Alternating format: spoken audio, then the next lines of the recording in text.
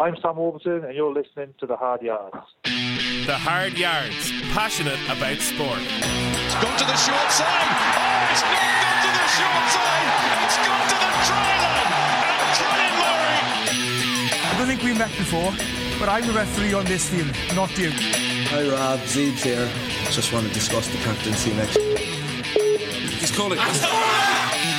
When Ringrose comes through, that is brilliant from Ringrose. Ringrose is going here. What a score! Hello, I'm Andy McGeady and you're very welcome to the Hard Yards. We have a great show lined up for you today. We're going to talk about Ireland's failed Rugby World Cup bid, and we're going to get the Welsh perspective with Rugby World journalist Paul Williams. We also caught up with Lions and Welsh captain Sam Warburton to discuss his test series against the All Blacks, and we talked to Garry Ringrose about his breakthrough season with Ireland. Pat, I'm having difficulty getting the words out this morning. I'm only half dosed up with caffeine. Stay with me. Paul Williams, hello. Hello, gentlemen. How are you? How are we, Pat? Oh, well, Jesus. To look back on where we were in November 2016, we were in top form. A year on, all the confidence has been sucked out of us. We're not world beaters anymore, and nobody even wants to come and play rugby in our country. Yeah, nobody wants to come to Ireland to play rugby. And Paul, we blame Wales and Scotland and Italy. That's the headlines over here, isn't it? But I know, and I can understand it. I can understand how you feel. Actually, it must be awful. I think everyone, the romantic in everyone wanted the World Cup to go to Ireland, and sadly, rugby is no longer that romantic sport. Doesn't seem to be, but it's funny looking at the process the last couple of weeks, because there was the huge fuss around the report when it came out, and everyone was getting down into incredible detail and looking at the tables, and I had spreadsheets out looking at seeing how all these maths worked, and now we're back to the good old days of backstabbing and secret ballots. Like, Paul, we know where we are with this stuff. Yeah, I think it's a little bit of a shame because World Rugby did everything so well, just right until the very last point. I think they'll have learned an awful lot from this. But the overall takeout is that rugby needs money more than ever. And I think it's really. Just last week we were all talking about the Pacific Islands. Samoan rugby's in a lot of trouble. The union's bankrupt. And we were declaring what a shame that is, and why can't they get more money, and why can't they be helped? And then in the next breath, then we want to pick a Rugby World Cup where money isn't, the profits derived from it isn't the overall objective. And I think at the moment rugby needs money more than ever, and that's obvious in the decision. I think the figures we're talking about was 270 million being delivered from France and South Africa and Ireland, and France are somewhere up near 350 million, which is a big jump, So I can understand why it's gone to France. Money talks. Pat, this is a situation where I think the IRFU are making a lot of play about England stood by Ireland in their time of need and all this. But Paul's right. The money gap was something that was going to be difficult to jump over, and we're all forgetting about the stadium stuff and how we talked about previously. And that had been a big stumbling block, or in terms of the perception created through the report from Rugby World Cup. Yeah, and the big shame, I always thought if we were ever doing it, I was even surprised when we announced the bid and the stadiums that there wasn't a Millennium Stadium or Principality Stadium or Murrayfield was included in it. But then you were kind of told that the IRFU had been told that they needed to go a standalone country so then they were told one thing and then they put up these GAA grounds, and then it was like, those GAA grounds are terrible, and you're like, well, the option was, why didn't we just use Cardiff as somewhere, and that would have eased the infrastructure problems as well that you would have had. So why weren't we just allowed to do something like that? It would have been handy as like a short hop over to Cardiff as well. Definitely, I don't know. Actually, would that have taken our Welsh votes out of it, or would we have definitely secured those 3 precious Welsh votes if we'd have to declare Cardiff an extension of Dublin for selected days during the tournament? You could give Cardiff the freedom of Dublin that Bob Geldof gave away, maybe for. Oh yeah, there's one going, isn't there? Yeah. Is it embarrassing for Ireland? Some people have been putting that across. I don't think it is. I think you have to start somewhere with these bids. Paul, Wales have done their job hosting these tournaments before. You do have to start somewhere with the process. Yeah, absolutely. I don't get that impression at all that it's been embarrassing for Ireland. I think to even put your name in the hat for these is a big thing. You have to spend a lot of money. I think the bid process is up near sort of €4 million. Just to get this stuff together. You need massive teams, admin teams, just the infrastructure to even do these things is enormous. So I think just to get down, to the last three of anything is fantastic. And like you say, you have to start somewhere. And I think Ireland would have learned a lot from this going forward. Whether or not Ireland will ever be capable of hosting an event of that size, Wales couldn't do it on its own, without the help of other nations. So it's a tricky thing. Rugby's moving on at a rate of knots, and there aren't many countries left, not from what you call the traditional old school countries, that can really host these events. They're getting big. These are big stages. This isn't like the World Cup in 1987. They're like mini Olympics. That's the thing, and Pat, you leaned on that point earlier on where you're saying that the IRFU had got word, look, don't be including other countries from this, it's single countries. But have we got to the stage where in order for a Scotland or a Wales or an Ireland to consider doing this, it has to be a Celtic bid?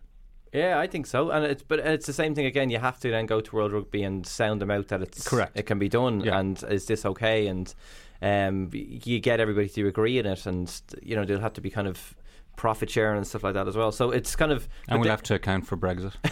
But and Brexit. Oh God, Brexit.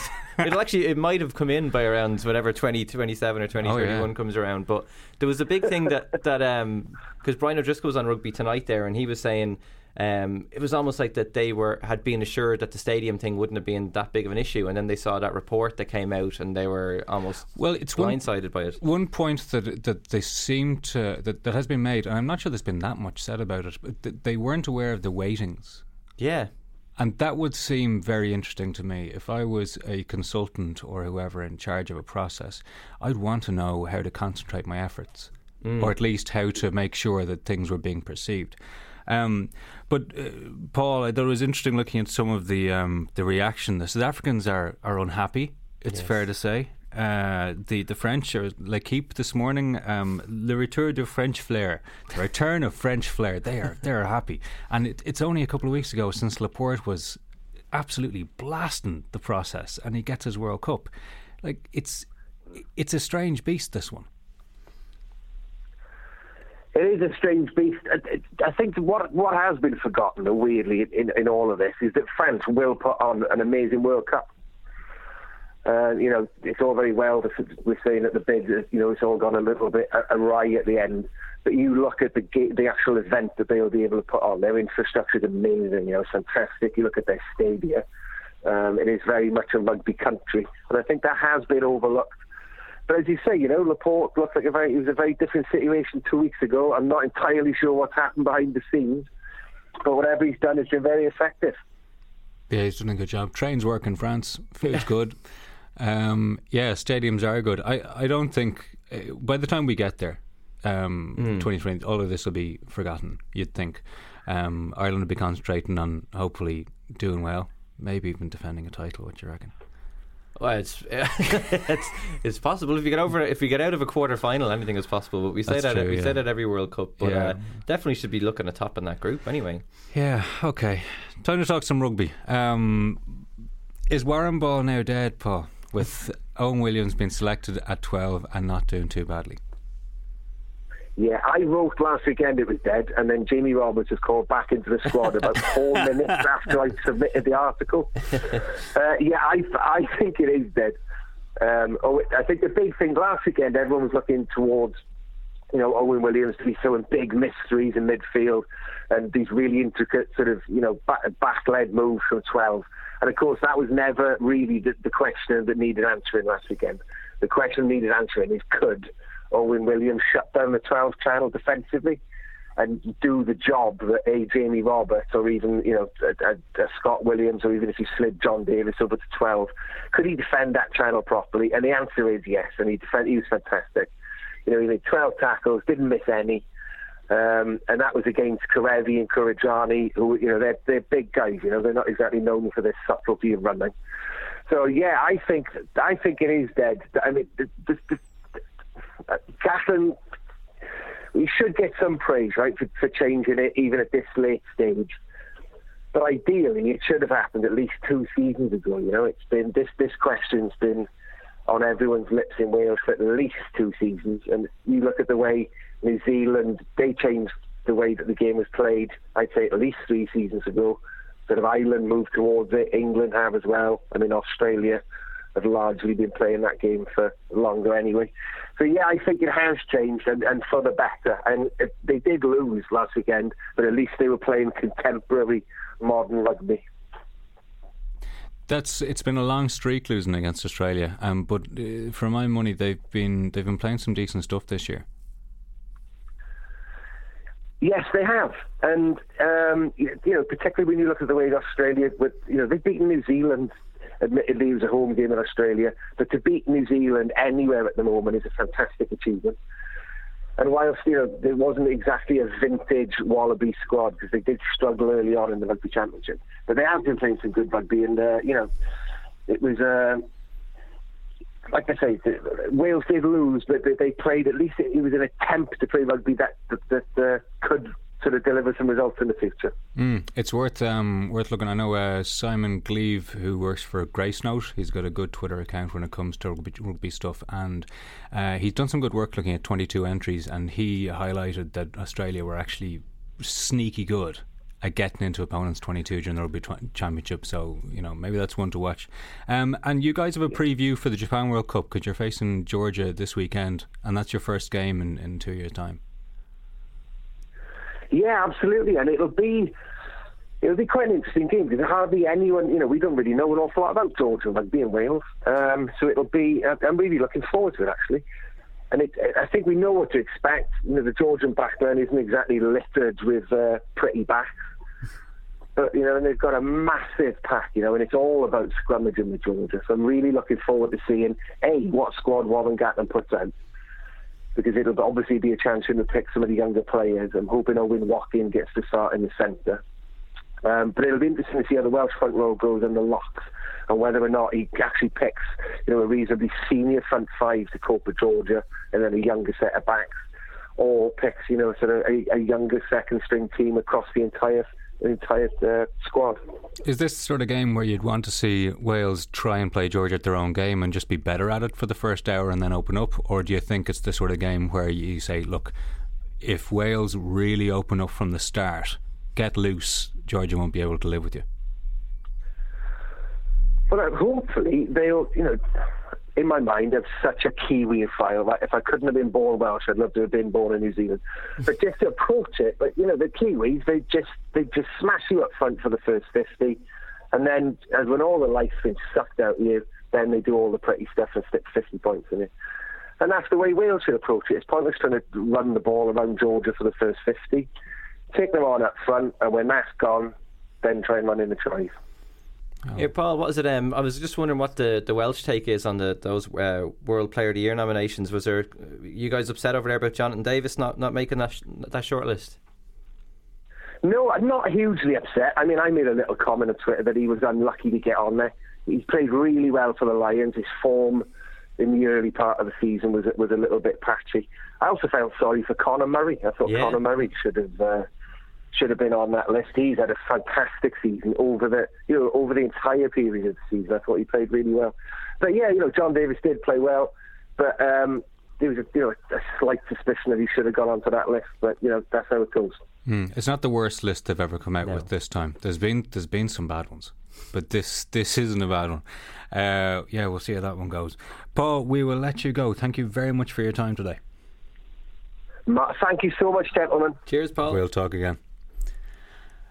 Pat, interesting Paul made that point about play Kiwi rugby, smash them for 50 minutes, then open up and watch the scoreboard light up, because that's exactly what happened at the Aviva Stadium last weekend with the South Africa wing. It was 17-3 with 10 to go, and it was not 17-3 at the end. Yeah, somebody showed me the lad I was sitting beside for the game showed me a tweet from Frankie Sheehan. I'd say halfway through the game or half time, he said Ireland should win this 40-0 or something like that. I think it was 40-0 at half time, and we were almost saying, get a grip here, we'll win, but we're not going to trash them. And in the end we trashed them, and it was absolutely brilliant to see Ireland just taking apart the South African side and being ruthless and being like New Zealand would as well, and not just being happy enough to win by 15 or 20 points. They wanted to make a statement, so that was absolutely great to see. And the big thing about it was that pack, the Irish pack, bullying a South African pack around the pitch, which is it's so rare to have seen something like that. So just everything about that game went really well. And and they played almost the way we've often talked about how Leinster play as well, and just kind of they're the superior side, but they let the other team know about it and then take advantage of it in the last 15-20 minutes. So Schmidt must have been absolutely delighted with it. I think at the end of the game he always pulls up a kind of thing. We were talking to him and he's like, like the stuff to work on, and the players he raved about at the end were Kieran Marmion and Joey Carberry, who were on probably for a combined 12 minutes. So it's always the lads that always he's hard to please, but I'd say secretly when he went back and looked at it, he must have been very happy with that. He'd have been happy enough with it, especially there was a lot of fuss around Bundyaki obviously coming in, probably more fuss than was necessary. Definitely, from some quarters. Jacob Stockdale, that was a super debut, or not a debut, home debut. But that man and ball emptying tackling Dylan Lades, now that was something. Never mind about the stuff with ball in hand. That was something that really said this kid is up for it at this level. Yeah, that was great. And then Dylan Lade came in at the end for in the mix zone, and the two lads kind of crossed paths, and Lade still looked like he was did he tackle him again, did he? He did step back to let Stockdale walk through, so there's some alpha male stuff going on there already. But I know he was great. And then that's what Stockdale, we spoke to him afterwards, and Stockdale was telling us that he's been doing a lot of work with Andy Farrell, and Farrell's saying, I don't want you to tackle people, I want you to dominate people, and he certainly did in that encounter anyway. Yeah, the reaction from the teammates was fantastic when that happened as well. I mean, it was late enough, but everyone just turned around and said, "Who made that hit?" Yeah, I want to congratulate that guy, my teammate who made that hit. Yeah, but it would have been difficult enough with the feckin' jerseys, right? Now, was it as bad from the press box as it was? Because I was out west, I was with the family, I was in the pub. Yeah, I was watching a HD feed, and it was actually really hard to tell who was who. And that, do you know what I mean? As a fan, that annoyed me. Yeah. I think I think I got a comment from someone saying the only way you could tell them apart was by their shorts. Yeah. So that was immediately apparent to me that it's a white short ball, it's a dark short ball. Yeah, it's 2017, lads. Come on. Yeah, and they would have known that. They would have It's the only team Ireland need to change against, and they bring that in. Yeah, and it's just I surely even extreme, just put on a white armband or something like that so you can make a difference, or slash a white paint down in front of the jerseys beforehand. I don't think the sponsors would be too happy with that. No, we need to get rid of that shirt. Let's just use it for training in the mud from here on in. Well, yeah, that's it. They could actually swap it around because they have a pretty zany training top at the moment, kind of turquoise and aqua blues and stuff like that. So we talked last week, but here's the things that we would want to see to make this a success. Certainly the South African game ticks many boxes. If there was no other games this autumn for Ireland, it'll be a success. Yeah. But Fiji coming in, what will Ireland want to see from this one? There's going to be a heap of changes, but Schmidt will keep a few of the reliable guys. It's almost Alistair Coetzee was saying at the end of the game, Ireland have this spine of guys that they've called on for the last 5 or 6 years. So Schmidt will retain many of them, but then give some of the new lads a chance to kind of get out there and play. And this is just a perfect opportunity for them to go out and prove to Schmidt that they can play to his game plan as well. And as we saw, that game plan, it worked. They opened up in the last 20 minutes, but there was awful lot of kicking again. So if you're a back three, show Schmidt you can go and win balls and dominate and disrupt for the other team. The pack again, that was almost like a perfect performance from that pack last week. So just if you can go out again and just do your work without doing anything, you don't have to be too pretty or anything like that. Go out and do the job and dominate your opponent. And and just it'll be a close game, but Schmidt will want to just see another couple of players stepping up and saying that's my jersey for that game, because there's a few, as good as Ireland did, there's a few jerseys maybe still up for grabs for that Argentina game. I'm thinking of someone like Rhys Ruddock, if he could come in, and then let's say as well as Bundyaki did, maybe there's a midfield spot going as well. So there's a spot in the back row.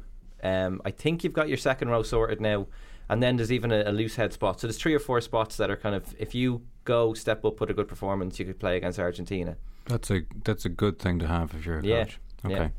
Yeah. We'll leave that chat there. We'll be back with a little chat. You were on the road again talking to Sam Warburton. The Hard Yards, passionate about sport. You're very welcome back to the Hard Yards. The Lions tour to New Zealand ended on a strange note. It was a drawn series. Neither side particularly happy, but the Lions probably happier. But we won't be forgetting that tour in a hurry. Pat, I said you're on the road. You weren't. If my feet and walking count as being on a road, I was briefly on a road as I walked over to the studio to record an interview with the tour captain Sam Warburton. Nice little chat. This he wouldn't have been pitching anything, would he? There was a certain thing that he was trying to. In return for giving me 15-20 minutes of his time, there was something he wanted to also talk about, and he snuck it in a couple of times, I think, during our chat about the Lions tour. Okay, so we are genuinely going to run a competition this week. We want you to tweet sportsjoe.ie with the number of times that Sam mentions the word DVD in this interview. But it is a good chat. It's a really enjoyable chat. The first thing, it was you eased him into it, Pat, with a chat about the red card from World Cup 2011. It was the journalism equivalent of an underarm pitch there to a batter. It was a softie. I started off by talking about him. Just kind of the heartache he had, let's say, back at Eden Park. Took him back to Eden Park and getting sent off against France in that Rugby World Cup. So a softie. So I just want to take you back at the very start to. We might circle back around to it at the end and go back to Eden Park, but I want to talk to you about Eden Park in 2011 at that World Cup semi-final. When you got that kind of pretty harsh red card. And DVDs? Yeah, oh yeah. I was on the extras. And I just remember being there that day, and it was a harsh red, but I remember at the end of the game you spoke so well about it and completely owned it. And but I was just kind of thinking of it afterwards as a kind of young lad in your early 20s. How did you kind of deal with that big moment for the weeks and months that followed? I actually remember doing an interview after, must have been about a month after, and obviously all I was doing was being asked about it for literally for a whole month. I remember my first press day back was 6 hours of relentless interviews about the red card, and then about a month after the World Cup, my granddad passed away. I remember driving the train and getting a text from my mum.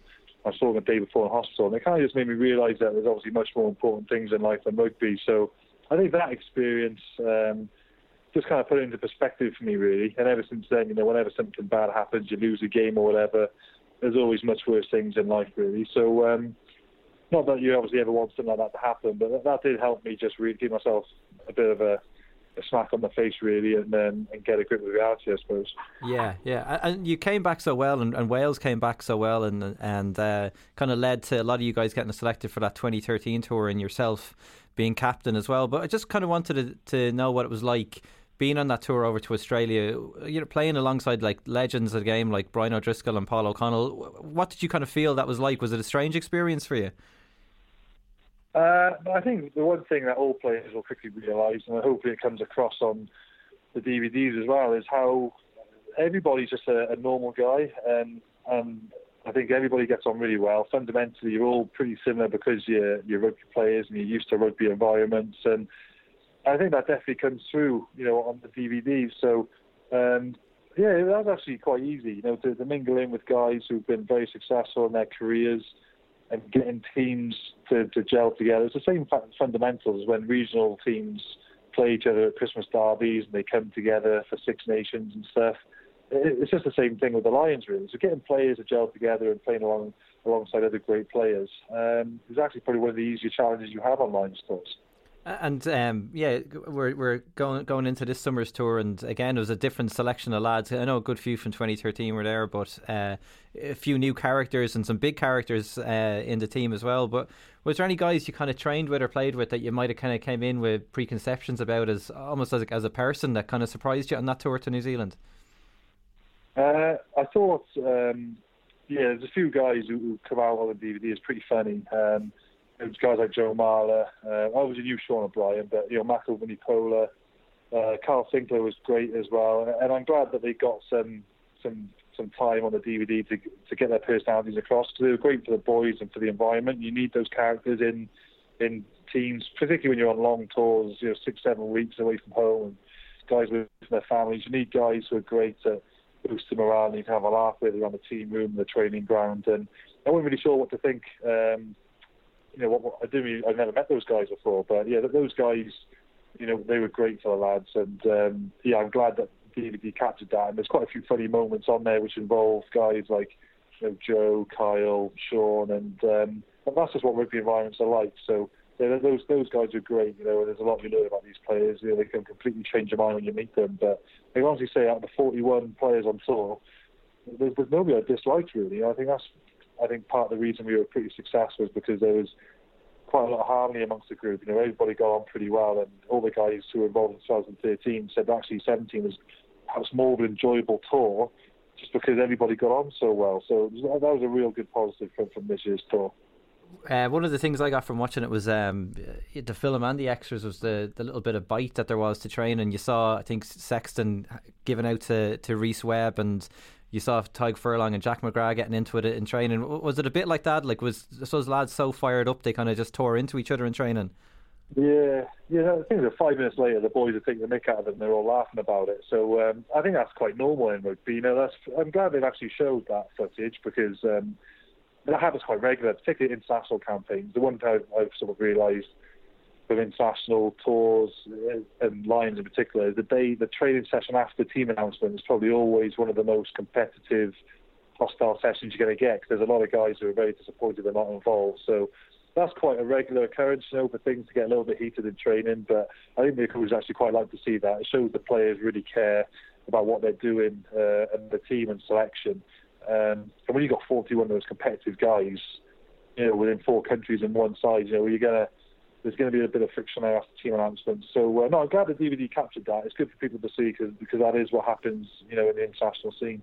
And then we got a bit of an insight there a couple of months ago when Sean O'Brien was chatting about his time on the tour and saying how good it was and how much he enjoyed it. But talking about the idea of challenging the coaches and saying we've done too much training, we haven't done enough training.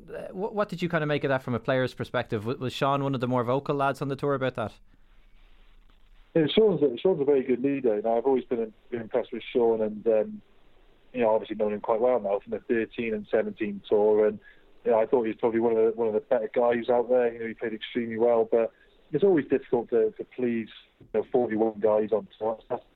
You've got 41 guys on tour. You've got 40 management as well. So there's an immediate team of 80 people. So to try and keep 80 people happy is extremely difficult. But looking back in hindsight, to go to New Zealand and play back-to-back world champions and come away undefeated is, at the time, I think we were disappointed as players that we didn't get the win. But as more time goes on, I think you're more pleased with our achievements, really. So, like I said, naturally being competitive, and you're always looking to make that little step, further and take the win. But, I guess in hindsight, I'm still pretty pleased with how the tour went. Yeah, and it just must be a great memory. I suppose is one of the great things that kind of stands out is that everybody's standing around singing Fields of Athenry in the dressing room after the second Test victory. Is it moments like that are the ones that you look back and remember most fondly? That's what I thought. Yeah, that's when we first heard that we got a choir practice. I think a few boys would have thought that initially it was going to be a bit of a pain or something which felt a little bit forced, perhaps, or might have been commercially driven. But I think it was actually a really clever move from Warren to do that, because it actually turned out to be one of the more fun elements on tour, and was one of the things that really brought the boys together. And from a Welsh perspective, when I see the amount of effort that the guys went through to learn all the Welsh words for Carol and Lamb, you suddenly realise how much the boys actually care. And we didn't actually need, we were singing those songs off hymn sheets for the first 1 or 2 weeks, and after 2 weeks the boys were belting them out and they knew them on the back of their hand. And when the guys are that committed to singing songs for each other, it was really good to build up, team spirit, and we had a great laugh in doing it. And a lot of the time, it was never staged. It just happened off the cuff, whether it was after a good win or we're having a meal out. It actually turned into probably one of the really fun parts of tour. So the choir practice turned out to be, I think, a real good team bonding exercise for us. And did any of the players surprise you with the glory and the power of their singing voice at all? I think reluctantly Robbie Henshaw was picked from an Irish perspective to lead the choir.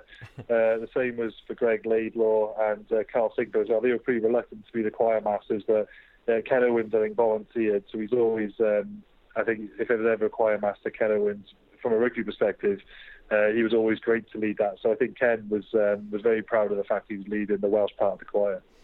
And we got a nice glimpse there of what it's like on team announcement day.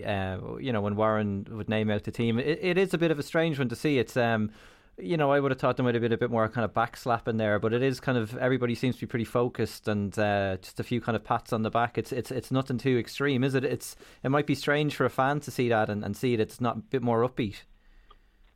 Yeah, no, I think it's very serious when they announce the test team. It's the biggest moment of a player's career. So it's nice that they've captured those bits. And every guy who gets picked in that position, everyone else, say this myself for example, any back row who gets picked, all the other back rows will make sure they make an effort to go across and congratulate them and help them in the following training session. So it's quite it's probably one of the more serious meetings that you'll ever be in as a player. So it's a strange atmosphere because there's obviously you've got a mixture of emotions. You've got players who obviously probably achieved perhaps one of the biggest moments of their career, then other players who are absolutely devastated that they haven't been picked. So it's a complete mix of emotions. It's quite a strange atmosphere in that room, but I think that's why a lot of things come out in the training session then. When competitive guys are perhaps a little bit upset they haven't get picked, and the video boys pick that up quite nicely, so you can see those moments where guys get a bit heated in training. But that's what it's all about. That is the rugby environment, extremely competitive, and that's what you need to try and drive a team to be number one. And as someone who was it, you were kind of saying that you were hoping just even to make that squad for the first test whenever the tour started and the tour games were underway. But as someone who's led the lines before in test series, did you go up to Peter O'Mahony before the game and have a few words with him about that first test? No, I would have. I would have looked for Pete straight away after the selection to congratulate him. But Pete doesn't need my advice. He's been around. He's one of the more senior players in the squad, and you help him out in any way you can. But he knew exactly what he was doing. He was picked to be captain of that team because he's very experienced, great leader, had the respect of all the boys. So, guys don't want to be too patronising. They'll offer their help. But these guys are all very capable of doing that job themselves. So I was there fully supportive of Pete. Thought he did a great job in the weeks beforehand as well, and just wanted to say congratulations as soon as I could. But that's just being part of the team environment, because you still got to remember, even though first test when it comes around, the amount of changes that happen from first to third test is a lot. So players can't get too disheartened, and that message was made clear from the start of the tour. I remember from my experience in 2013, you might not get picked for one game, but you'll be brought in very quickly, perhaps given a certain player's circumstances with form or injury. So even though guys will be disappointed initially with first and second test selection, there's always a chance to get back in that test team. And then I suppose in return, after the kind of team, you kind of came back, you were in for the last two tests and did so well. And did Pete then, did he come up to you then and have a couple of words, or what was he like in training there in those last couple of weeks of the tour? Yeah, all the guys straight away, as soon as your name's, I think pretty much almost everyone will come to you and congratulate you, and everyone will say, anything I can do to help, just let me know. And it's nice to have that support from all the guys. So there's a lot of harmony amongst the boys. I thought we got on really good as a group of players, and I think that's reflected in the DVD, and it was reflected in the performances. And in hindsight now, it's probably most enjoyable tour I've been on because everybody got on great. So really good from that perspective. I think that was a big factor towards us being pretty successful. And who was good? I saw good. There used to be some great images of everyone going in and swapping jerseys and having beers with the opposition. Who was one of the couple of the Kiwis that really stood out as kind of being really sound for having a post game chat with or a couple of drinks with? I really got on with Kieran Reid. I thought he was a really nice guy. We swapped jerseys after the second test. And we spoke a couple of times after the games, when you're at the functions and things. And he's always, I've met him a few times now, and he's always really impressed me as a top bloke. So, I really like Kieran Reid from New Zealand perspective. He comes across very well on the TV, but that's because he is one of the real top genuine guys in world rugby. So he's a great role model for New Zealand as well. I really like Kieran. Sam, cheers for all that. You're absolutely brilliant today, and enjoy it and enjoy the rest of the season. Looking forward to seeing you against when Wales come up against Ireland next year. Yeah, no, I'm sure that's going to be a pretty big game against Ireland. So yeah, look forward to that one. Cheers, all the best. Lovely. Speak again. Cheers. I know. Yeah, that was good, Pat. I enjoyed that chat. Yeah, he was good. He was in good form. Yeah, and he's always a great lad to chat to. Like, even had a lot of pressure on his shoulders from early doors, being captain of Wales and now captain of Lions twice. Like, so he's a pro, and also the personality comes out a little bit as well, which is nice. What was the bit you most enjoyed in terms of the insight that he gave? There was a couple of interesting ones. I did think that I was almost trying to set him up to say nice things about Peter O'Mahony, and he didn't bite, did he? No, he didn't. So it seems like there was that kind of. There was respect there, but there was a bit of an edge as well. Like, so maybe they're not friends, but they respect each other, and they actually probably have boxed each other a few times in the pitch or given each other digs on the pitch before, and O'Mahony probably instigating a few of them. So you're reading a lot into this.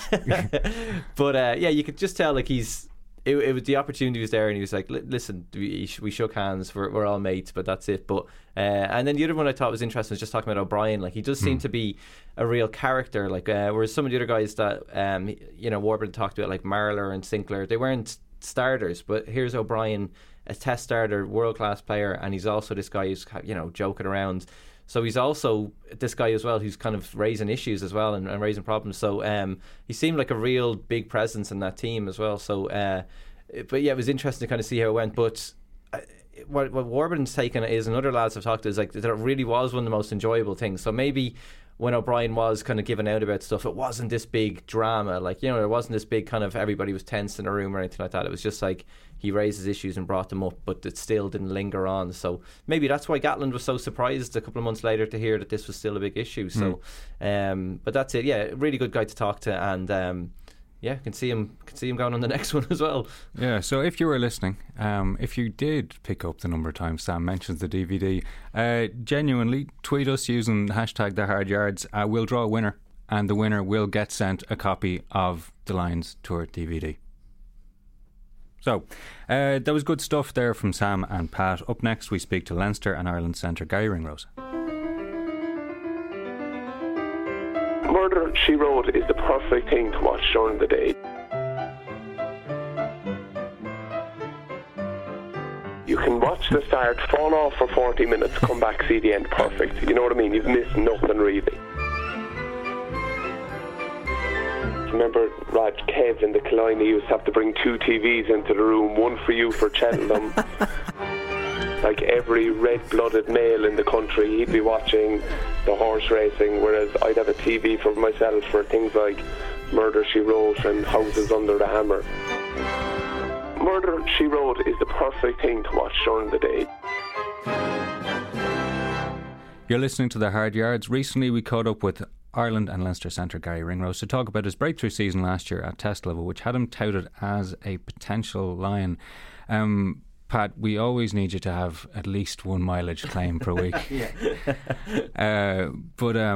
Did you enjoy this chat with Garry? Yeah, it was good. Again, like Garry was there. He was the Maxwell Irish University's rugby union ambassador, and we were speaking to him about a whole range of issues. But we mentioned the Lions as well, which kind of ties in nicely with Sam and the fact that here is a guy who was only 21 and he's getting actually mentioned by Gatland when he announced the squad as well. So I really thought he'd get out there. I did as well, especially when there's a few injuries as well, and he would have stepped up. He's one of those guys we talked about, Stockdale as well, a guy who can actually just keep stepping up to the levels and not look out of place. And I think Ringrose would have done a nice job over New Zealand. So a great guy to chat to, and just absolutely love rugby. Like, he loves rugby, and I think that comes through in the interview as well. Good guy to talk to. So the first thing you asked him about was what it was like as a young fella starting off in Leinster. When you first came into the Leinster Academy, Joe had this system where everybody would shake hands and have a morning greeting with each other. How strange did you kind of find that for a young lad just coming into the system?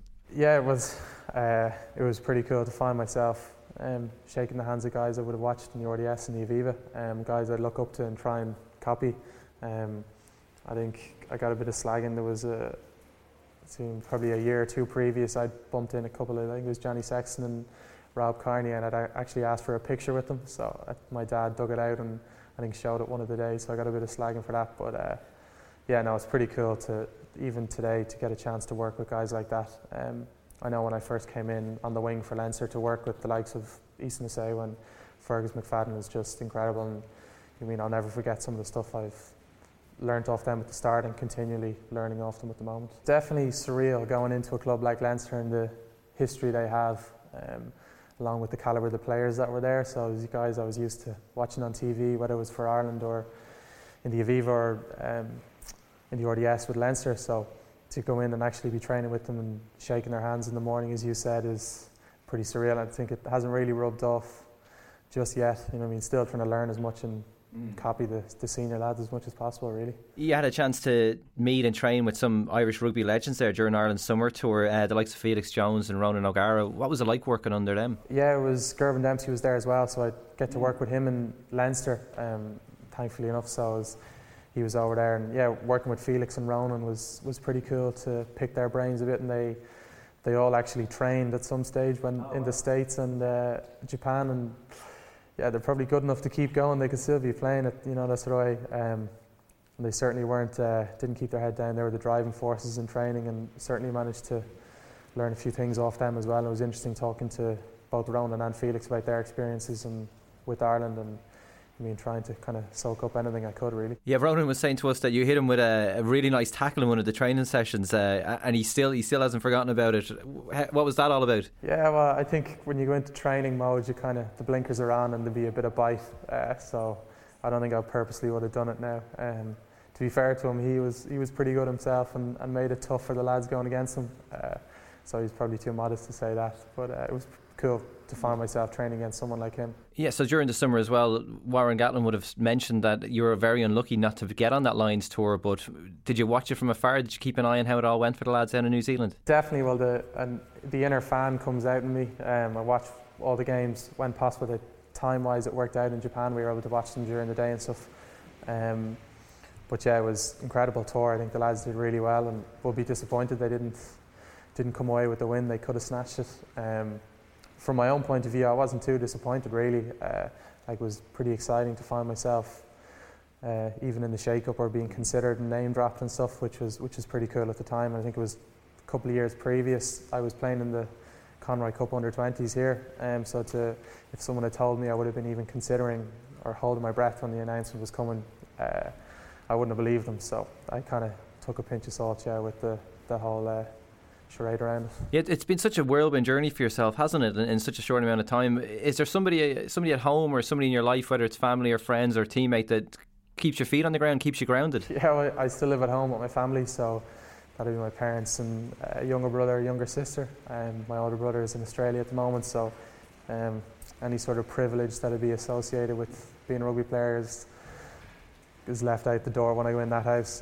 So I think that's pretty good for me. I enjoy the fact that I'm still there with my family. Yeah, and rugby is almost 24/7 for yourself at the moment, but do you have anything that helps you switch off or take your mind off the game every now and then? Well, I'm studying in college at the moment, still in UCD, so it's a 4-year degree that's taken me a little bit longer, but UCD are brilliant at facilitating that and supporting me in and around the Leinster and Irish games. So I'm still studying away, so I've been chipping away at that in my spare time, as well as kind of catching up with mates, whether it's playing a bit of golf or something relaxed like that, nothing too hectic. And do you find as well then that you're so associated with the game, when you come up to talk to people maybe for the first time or you haven't seen somebody in a while, that rugby's always the first question that you always get asked about? Geez, I wouldn't think about it too much. It's a passion of mine, so I could talk about it all day. Sort of way, I'm guilty of being a bit of a rugby nerd anyway, so I find myself talking about rugby the whole time. I think when I'm with my family and friends, close friends as well, that it isn't always the thing that's discussed around the dinner table. There's other things that take priority as well. So it'll be a good balance of rugby and then not talking about it too much. So rugby has given you that chance to kind of meet so many interesting people over the last few years. But is there anybody that this sport has kind of brought you in contact with that's really stood out as a kind of character, whether it's in sport or outside the sport of rugby? Well, actually, recently enough, I would have been before the All-Ireland semi-final this year. I met Cian O'Sullivan for the first time, and it was interesting listening to him speak. He's 5 All-Irelands, which is pretty exceptional, and it was just interesting listening to his story and his attitudes towards training and stuff. So it's pretty cool trying to pick up on a couple of things because he's so successful, so I wouldn't mind picking up even 1 or 2 traits that he shows, that sort of way. So he's someone recently enough that I got a chance to meet. And would you have an interest in the GA? Is that something you'd kind of keep an eye on a lot? Yeah, a bit. Well, recently, considering they what they did this year achieve was pretty hard to miss. So I never got a chance to actually play it. I would have loved to, but would have shown a bit of interest in it growing up. Yeah, so we're only a year on now from that amazing win over the All Blacks in Chicago. Can you go back maybe and just talk us through that whole few weeks, going over to Chicago, Soldier Field, playing inside centre the next week, the game against Australia as well, when basically everybody it was the walking wounded. Like, it was absolutely crazy few weeks. Just from your own take on it, what did that feel like for yourself? Yeah, well, I think you hit the nail on the head. It was a crazy couple of weeks. It was the first Irish squad I was officially announced in, so even that was pretty surreal. And then to find myself going to Chicago for the All Blacks test and be a part of that history was pretty cool as well. I know it was at the week of the game, there was a couple of guys who picked up niggles. I think Keith Earls had a niggle from the week before, so that managed to give me the opportunity to get on the bench there. And I actually didn't get on the pitch, but it didn't really tarnish the experience too much. It was pretty cool. It was myself and Joey Carberry that were there, and seeing him get on after 50 odd minutes and close out the game he did in the fashion he did, I derived probably just as much satisfaction of it as he did. So and then even kicking on then to Canada, making my debut was pretty special at home with friends and family in the stand. And then, as you said, getting the chance to play the All Blacks, I found myself on the bench again and on after 10 minutes. And obviously the result didn't go the way we wanted, so it was a little bit disappointing in that regard because we felt we could have done it again. But then to finish off the series with a win against Australia, I think it was Roy Best's 100th cap, if I remember correctly. So it was pretty special for him to be a part of that. Was pretty cool. So as you said, it was a whirlwind couple of weeks, but I was considering myself lucky with the opportunities I did get because there was a couple of injuries that helped me out. I think, as you said, they're playing 12. When I think back at it now, I think the last time I would have played 12 was at under-20s level for UCD in the Conroy, so it's interesting that I'm back here today and you asked that question. And finally, maybe the best bit of advice you've got so far, whether that's in rugby or whether that's in life, just something that somebody said to you that stood out. It's a tricky one. I know my granddad tells me to just enjoy the moment, which I try to listen to. Can't forget how lucky I am, the position I'm in, and to just make sure I enjoy every second of it, and whether I'm selected or not. And I mean, just being able to work with the people around me. It's a pretty cool environment that I know people who give an arm and a leg to be involved in, so it's to never forget that and just enjoy every second of it. Great stuff there from Garry Ringrose. Up next, we take a look at some of the weekend's games. The Hard Yards, passionate about sport. You're listening to the Hard Yards Rugby podcast on Sports Joe. Thanks for listening. We're going to preview some of the weekend's international games. Ireland-Fiji, we've talked about it earlier in the show. Ireland 27-point favourites, Pat. I'm going to go with the Fijian side of this. Yeah, that's a hefty spread, isn't it? And the Fijians, I know they got beaten by Italy last week, but that's a hefty spread. I'll just for maybe my own thrill when I'm at the game at the weekend, I'll go for Ireland. So there's an extra frisson of excitement for me when Ireland are 22 points up and I'm pushing them on to get that last try. So I'll back Ireland on that. So no cheering in the press box unless Pat's got it covered, the spread. Okay, and we'll continue an Irish theme here. So Italy are 5-point underdogs against Argentina. I will take the Argentinian side of that. And then we'll talk about Ian McKinley. So I'm taking Argentina. Yeah, I'll go Argentina as well for that one. Okay. And then that was the main last week. Turning on and seeing Ian McKinley, who lost his life, and I will declare an interest here. He's my wife's second cousin. Oh, we've never actually met, but there is a connection. So I am being full disclosure. I am biased, but it was amazing to see him come on that pitch. There's a guy who is an example to, I'd say, any young boy or girl. Said, if you have a setback, look at that guy and see what he's done. It's just amazing to see. Yeah. And getting the chance to kick points over the bar as well.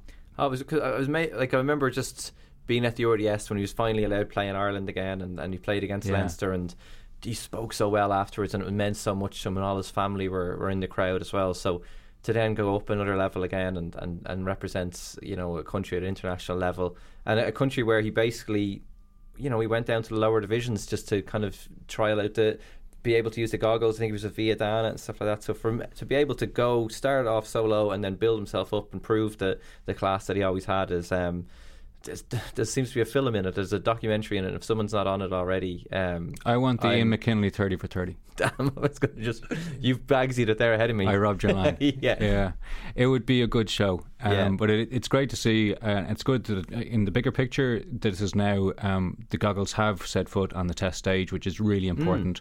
That worldwide trial is now, all the major unions are involved, which is also really important. If you're a person with kids coming up and they can see that person say, yes, it is okay for us to be on that pitch as well, just like him. So fantastic, well done him, and see you in the Six Nations. Don't play too well.